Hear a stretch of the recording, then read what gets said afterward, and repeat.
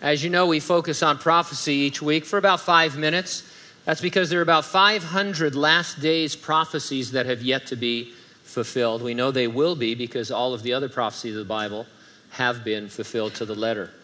It's not just our curiosity. We're not just kind of, bent towards prophecy. It's a very practical thing. For one thing, it shakes off spiritual apathy.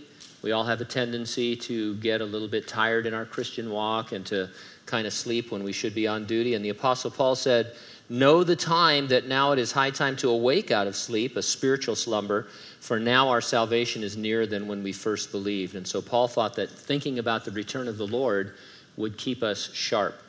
The Apostle Paul, after a long discussion about the last days, said, "Therefore, since all these things will be dissolved, what manner of persons ought you to be in holy conduct and godliness?" And so he said, when you study the last days, it encourages holy living because you're anticipating the return of Jesus at any moment. Add to that the fact that the Bible says that you can get a blessing just from reading the book of the Revelation. It's a wonder we don't read it every day. I want a blessing, don't you?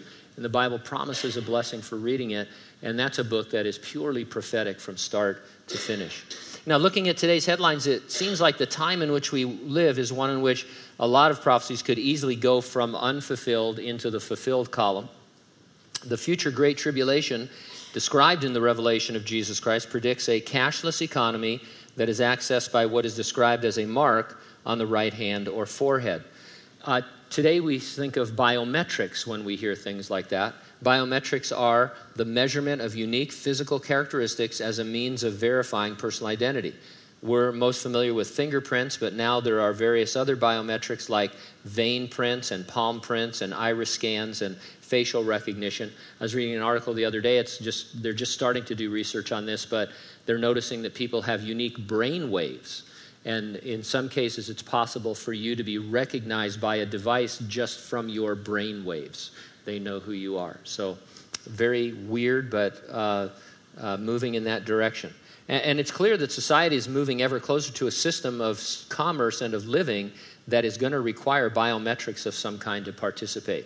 So here's one of the articles I read this week titled, "The Government's Creepy Obsession with Your Face." It says the Department of Homeland Security is developing a massive new biometric and biographic database with extensive data on citizens and foreigners alike.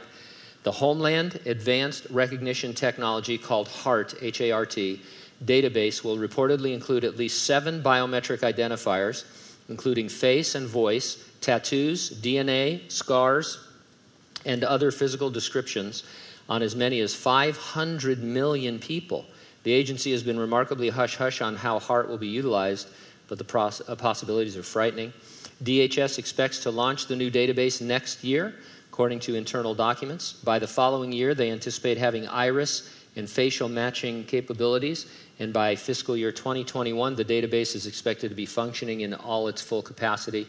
This massive and intrusive initiative will grant a whole host of federal, state, and local agencies access to intimate details about hundreds of millions of Americans and foreigners.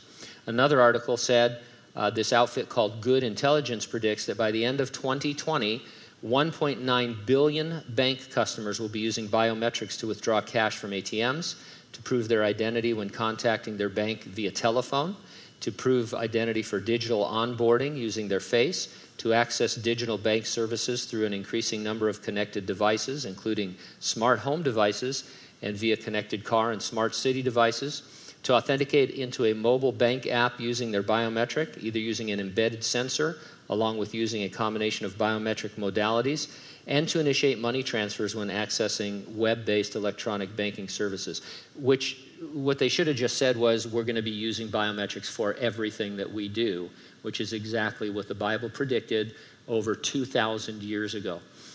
Are biometrics the mark of the beast? I don't know. I don't know how that's all going to shake out in the Great Tribulation.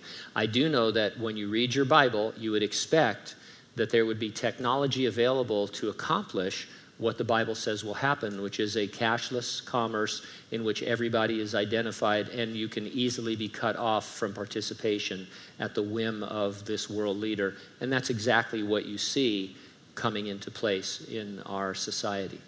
Are we worried about that? No, because Jesus said he would come and resurrect the church, resurrect the dead in Christ, and rapture living believers in the church, and that's something that would definitely precede the Great Tribulation and could happen at any moment during the church age. So every week I ask you, are you ready for the rapture? If not, get ready, stay ready, keep looking up.